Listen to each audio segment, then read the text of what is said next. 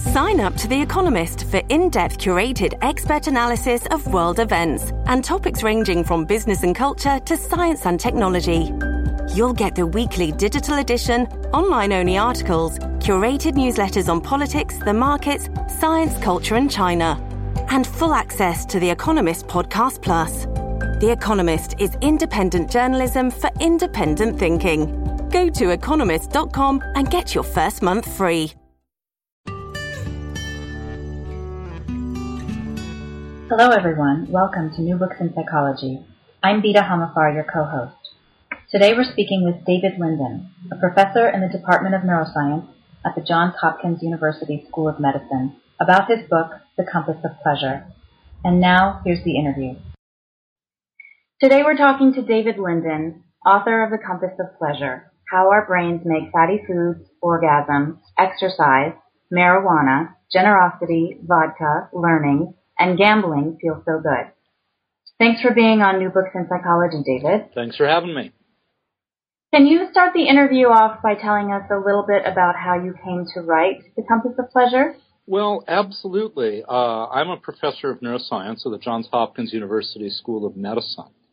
And my own lab works on the biological basis of memory storage, but for the last 2 years, I've written books on neural function for a general audience. So I'm always looking for topics that I think people are very interested in, and pleasure, things like sex and food and drugs, certainly fall into that category, and where the story hasn't recently been told a lot, and where there has been exciting new research within the last 10 years.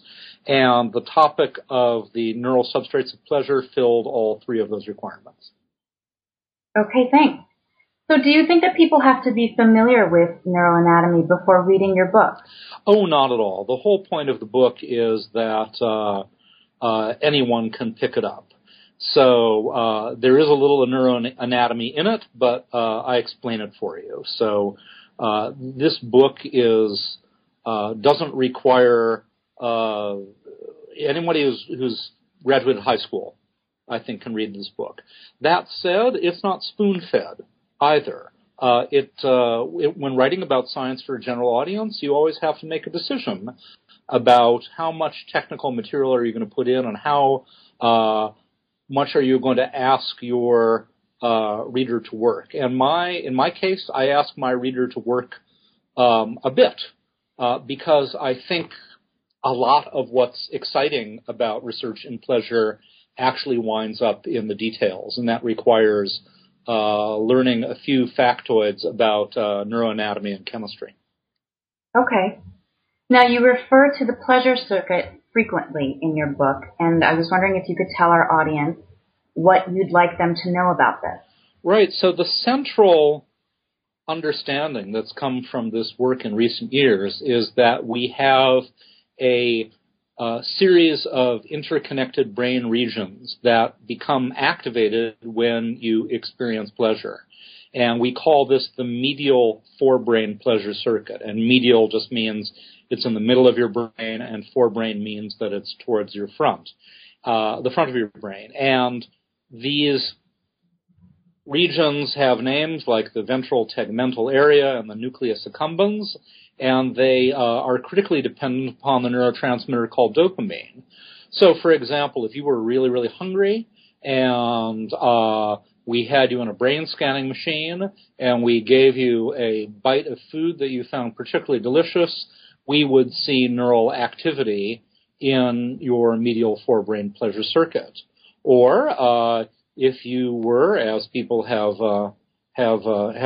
done in labs, mostly in Holland, in a brain scanning machine with your nether region sticking out into the room, and you were stimulated to orgasm while you were in the brain scanning machine, you would see these regions light up in that situation too. Or if you take heroin, or if you smoke cigarettes. So all of these different pleasurable experiences have in common that they activate this medial forebrain pleasure circuit. Now, why is dopamine so important to the experience of pleasure? Well, that's a really good question. Dopamine is sort of the central messenger within the circuit, but to sort of reduce this to a question of qualia, why does dopamine release within the circuit feel pleasurable? The real answer is we don't know. We know that if you lose your dopamine, you have an inability to feel pleasure.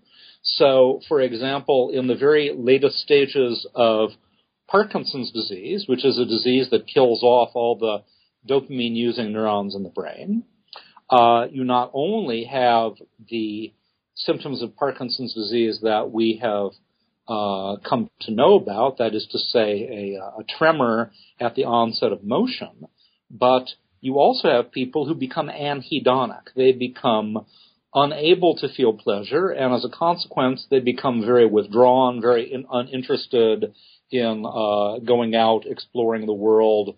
Nothing seems any good. Mm-hmm. Okay.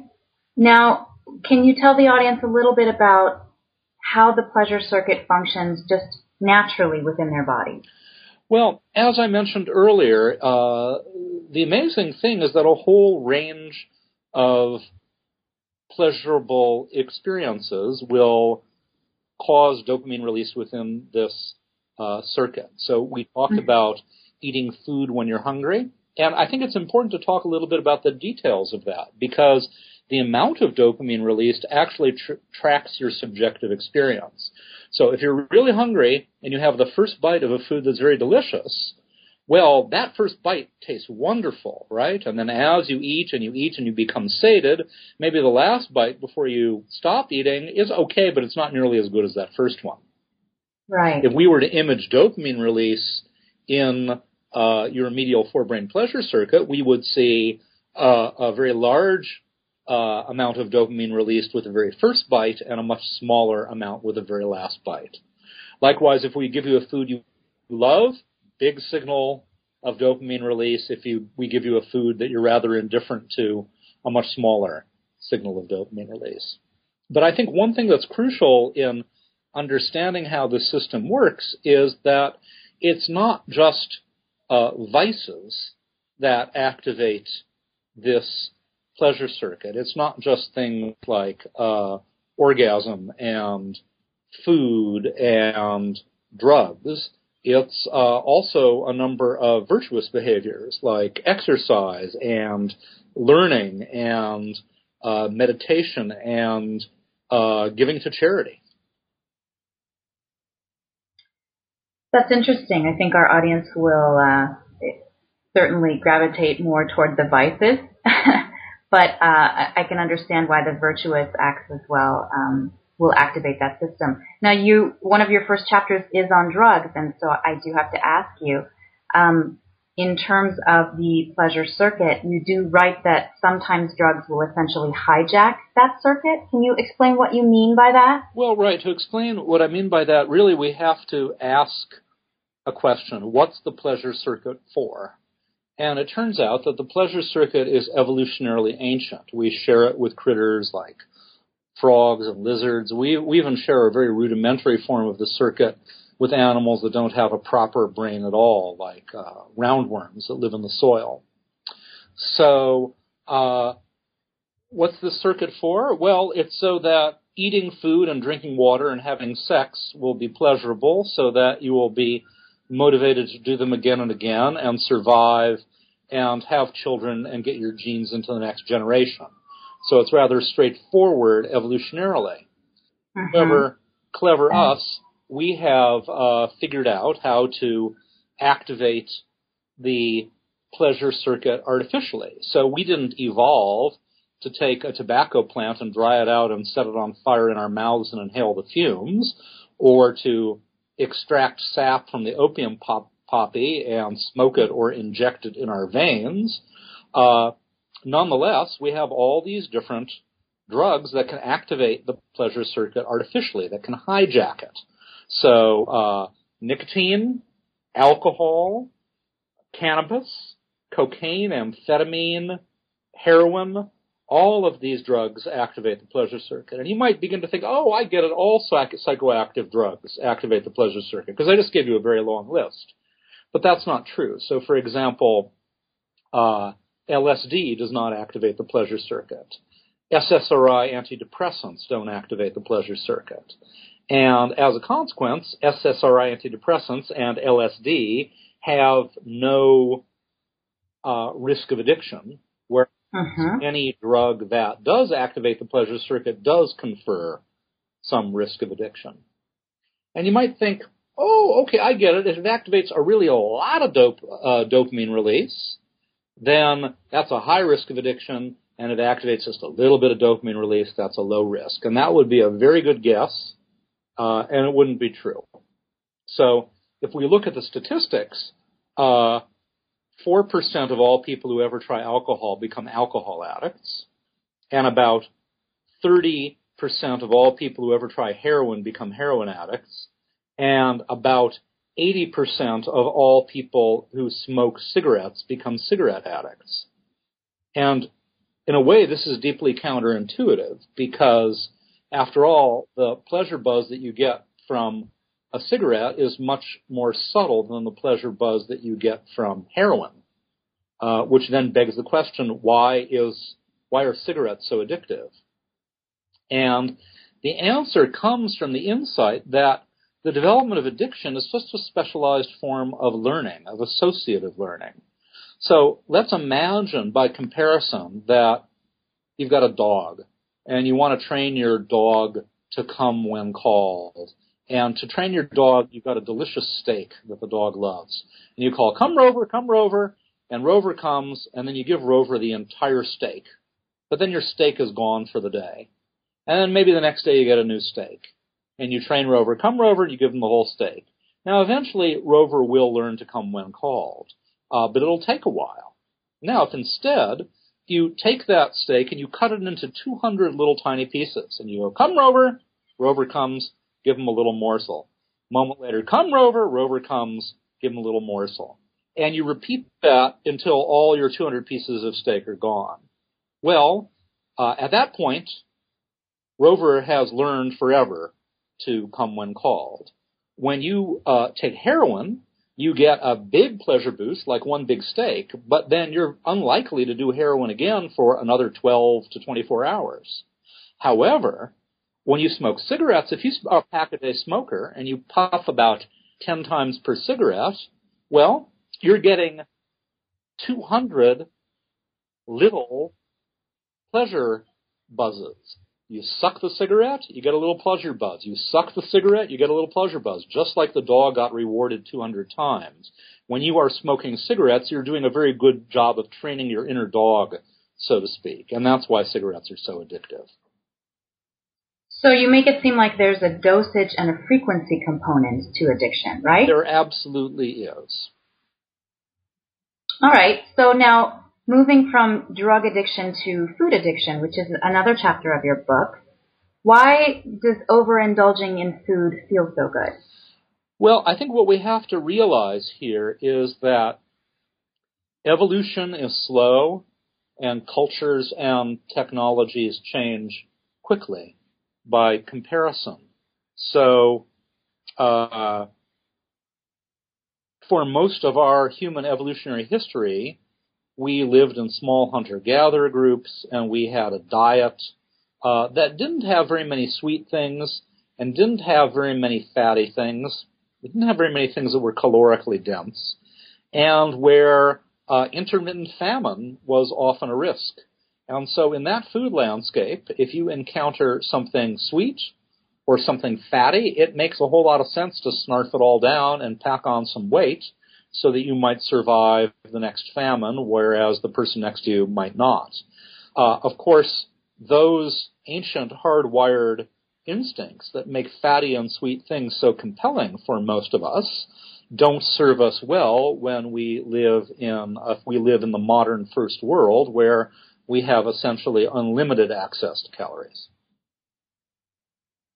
Is there a difference in the type of calories that make certain foods seem more appealing than others? Well, There are, and we don't there's some things we know, but we don't entirely know why. So, for some reason, foods that we crave have certain qualities. Things with a crunchy fried exterior and a soft interior are often very craveable foods. Sweet things that have contrasting flavors and textures. So, for example, ice cream with like candy bits and nuts in it, for most people is much more craveable than a homogeneous ice cream that is just chocolate or just blueberry, for example.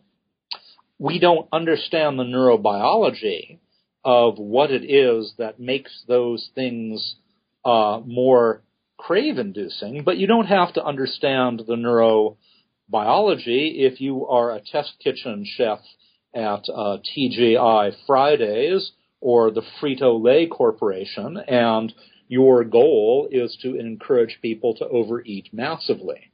And that has been the goal of the food service industry. The average weight of someone in the United States has increased by 26 pounds between 1960 and today. And it's not because people's genes have changed.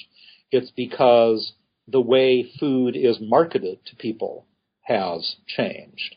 We tend to finish what's on our plate. So if you do bigger servings, we eat it up. We tend to drink what's in our bottle of soda. So if you make a giant bottle of soda, we tend to drink it up.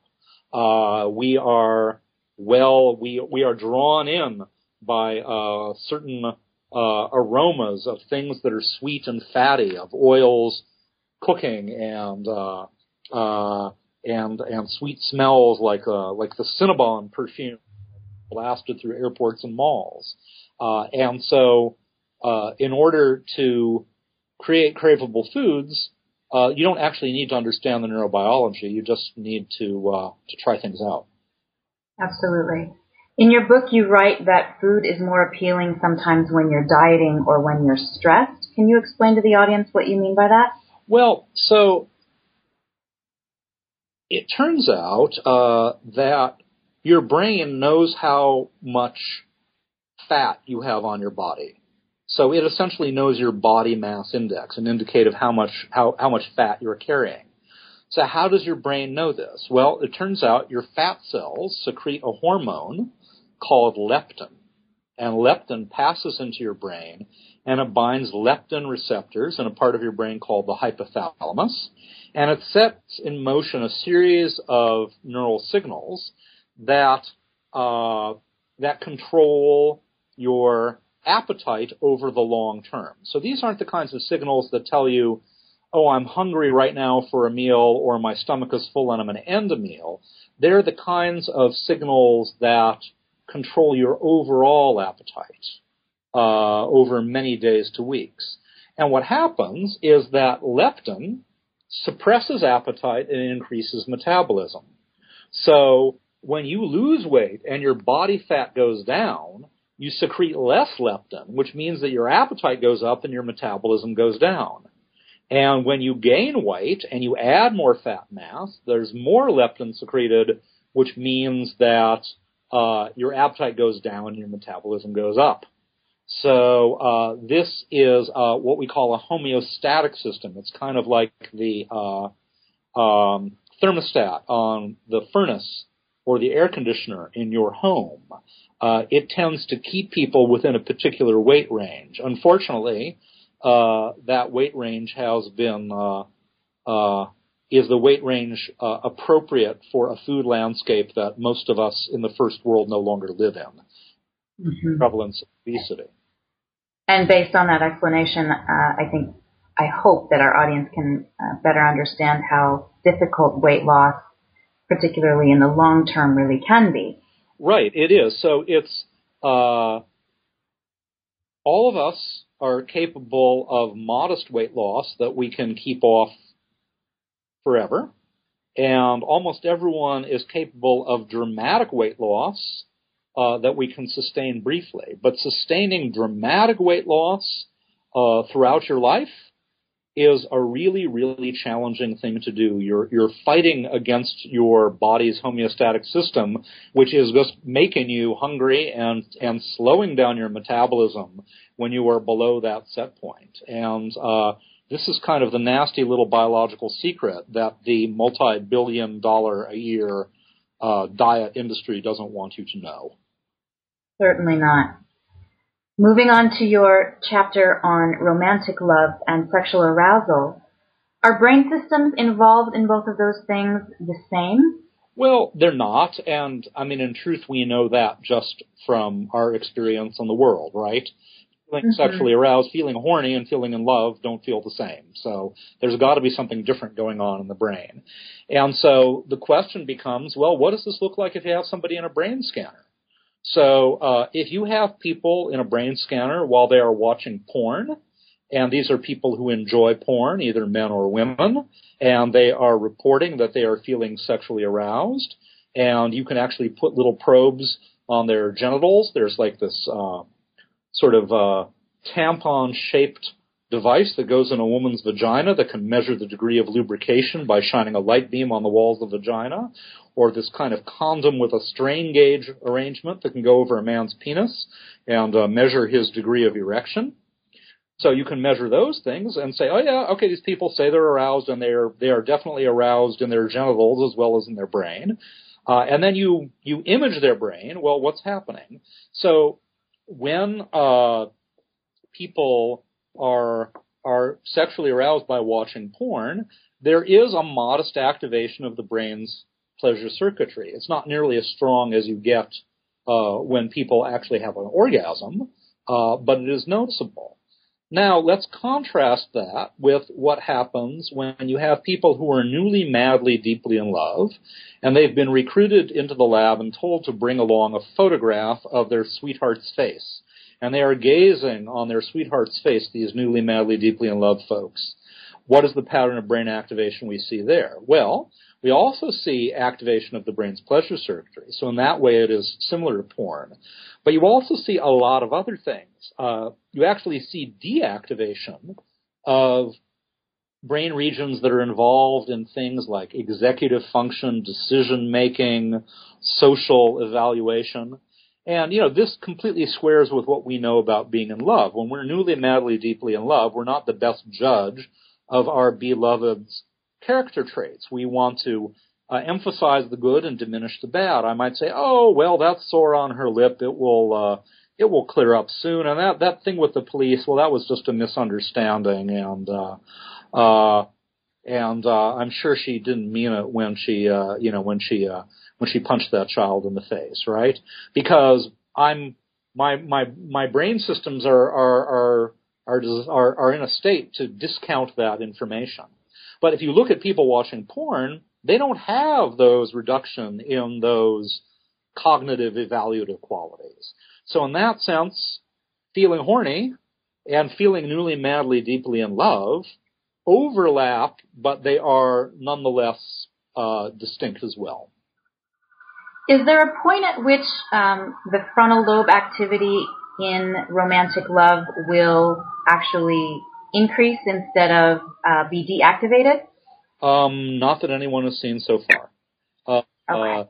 So by increase, you mean increase over normal levels? No. What does happen, though, is if you do this experiment, instead of doing it in people who are newly, madly, deeply in love, you do it with people who've been in relationships, say, for 20 years or more.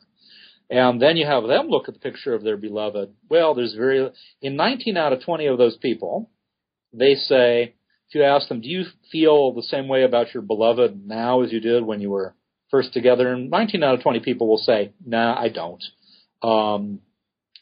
What I feel is good, it's warm, it's companionate, it's a more mellow form of love, but it's not that intense, fiery, passionate thing we had at first. But 1 out of 20 people will say, yeah, it's just the same as when we were first together, it's just as intense, just as passionate. And when I hear that, I think, bullshit. Yeah, much Oprah. They just want to appear a certain way. But astonishingly, when you get the 19 out of 20 in the brain scanner, very little pleasure circuit activation, very little, if any, deactivation of these reasoning and executive centers. But the folks, the 1 in 20 folks that report being still truly madly deeply after all those years, they actually do look in the brain scanner like the new lovers. So this raises a lot of questions. Are those folks born that way? Is it because they have particularly good relationships? If one person in a relationship has that, is the other person likely to also have it or not? And these are questions we don't know the answer to yet. Let's switch gears a little bit now and talk about gambling. Why do some people who enjoy gambling go on to develop an addiction? Well, so we can ask this question about gambling, but it's actually the very same question for any kind of addiction. Why do some people who try alcohol become addicts? Why do some people, almost everyone has sex, and yet only a small fraction of people become true sex addicts? So if we were, for example, to have a gambling addict and a heroin addict write the stories of their addiction, and then before we had the chance to read them, we hired someone to edit them and take out the words that made specific reference to gambling or heroin. We had the two stories side by side. They'd be the exact same story, and they would go like this. Well, there was this thing I did, and it was really made me feel pleasure, so I did it some more, and that was great. And then as time went on, I needed to do it more often or more intensively or at a higher dose in order to get the same pleasure that I got with less frequent or lower dose consumption earlier. And that process is called tolerance. And then as time went on further, eventually what happened is that all of my liking got transformed into wanting. The pleasure drained away, and all that was left was the desire to avoid withdrawal symptoms, the desire to not have a panic attack, to fall asleep at night, to wake up in the morning, to function minimally in the world. And so when people develop addictions, it turns out that the neurons in the pleasure circuitry of the brain are physically, electrically, and chemically rewired by that experience. It changes the pleasure circuitry of the brain in a very dramatic fashion. Now, why do some people become addicts and others don't? Well, part of it is genetics. About 40% of the variation in most addictions can be determined by the genes you inherit from your mother and father. Now, there's no single addiction gene. There's a whole bunch of them, but not surprisingly, some of them have to do with the function of the neurotransmitter dopamine within the brain's pleasure circuit. So you might think, oh, I get it. If you inherit gene variants that make it so that dopamine is super effective in your brain's pleasure circuit, then things will seem extra pleasurable to you, and then you'll be more likely to be an addict. And that turns out to be 180 degrees wrong. It's just the opposite. It turns out that if you inherit gene variants that make dopamine function less efficient, then you are more likely to be an addict. So I am fortunate not to have a predisposition for addiction. I can go to the tavern, have 2 whiskeys, feel a little tipsy, hang out with my friends, have a laugh, and go home. But my friend Ned, who inherited gene variants that make his dopamine system work less efficiently, in order to get the pleasure that I get with 2 whiskeys, he's got to have 10. And he's more likely to become an addict as a consequence of that. So the genetics is about 40% of it. The rest of it has to do with one's life experience. And there are many things about life experience that are important, but the that we understand the best is stress. And you asked earlier about stress and eating, and I didn't answer, but we're finally getting to it now because it's the same as eating and gambling and heroin. It turns out that stress is an explicitly biological phenomenon. So if you have an argument with your sweetheart, or if you're sacked from your job, or if you're fighting off the flu virus, all of those things are stressors, and they all cause your adrenal glands, which sit on top of your kidneys, to secrete stress hormones. And those stress hormones pass into your bloodstream and into your brain, and they bind stress hormone receptors on neurons within your brain's pleasure circuit, and they set in motion a series of changes that ultimately make you crave. And that is why when you're stressed, you're more likely to eat, you're more likely to do drugs. If you're in recovery, you're more likely to relapse, for whether it's drugs or alcohol or gambling or sex or whatever it is. Thanks, David. Now, I know we've spent the majority of this interview discussing the vices in your book, but you also do talk about the more virtuous behaviors, such as things like exercise. So can you explain to our audience what is happening in our brains when they experience something like a runner's high? Right. Well, that's a great question. And the first thing to say about runner's high is that, of course, it's not specific to runners, right? Any form of intense aerobic exercise can produce it. The second thing is that it's actually fairly rare. In other words, feeling kind of mildly proud of yourself after a little run around the neighborhood isn't runner's high. Runner's high is a real euphoria, and actually only about 1 in 10 people feel it regularly. If you go to the end of a marathon and ask people, are you feeling euphoric? 9 out of 10 will say, no, I'm feeling just a little nauseated and exhausted. And 1 out of 10 will say, yeah, I'm feeling euphoric. And then if you look in those folks and you say, well, what's going on? Well, if you take their blood, as people did many, many years ago in the 1970s, you saw that there was an increase in a chemical called beta-endorphin. And endorphins are the brain's natural morphine-like molecules, and endorphins, when they act in the brain, can activate the brain's pleasure circuit, and we thought that might be the reason. Now, there's a problem with that, though. It turns out that beta-endorphin doesn't cross the blood-brain barrier. So beta-endorphin in the blood can't get to the brain, so it can't make you feel pleasurable. So that's not it. So there's 2 other possibilities.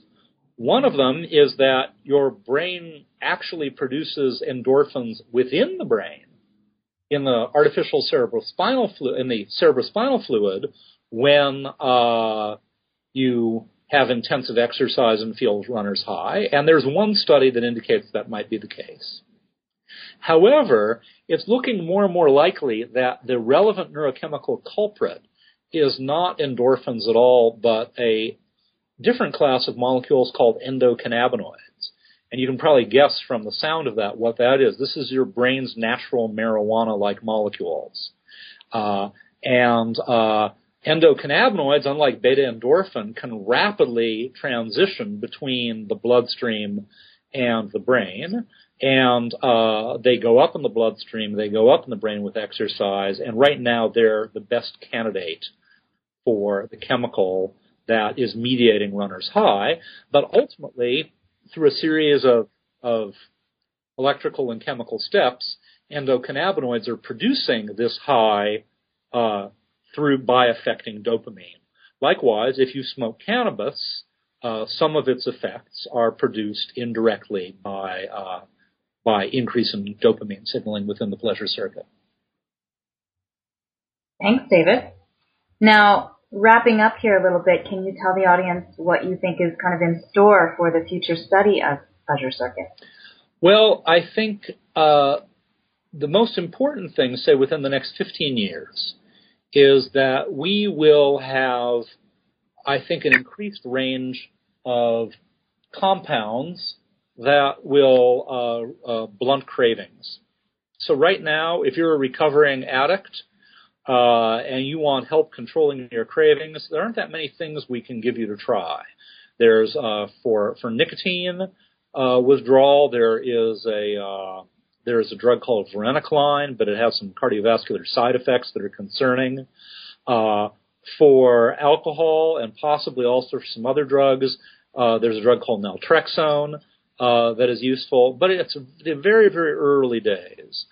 So I think we're going to see many more therapies that will help people in recovery stay clean and manage their cravings when combined with therapy and stress reduction strategies like meditation, exercise, prayer, playing with your dog, all that good stuff.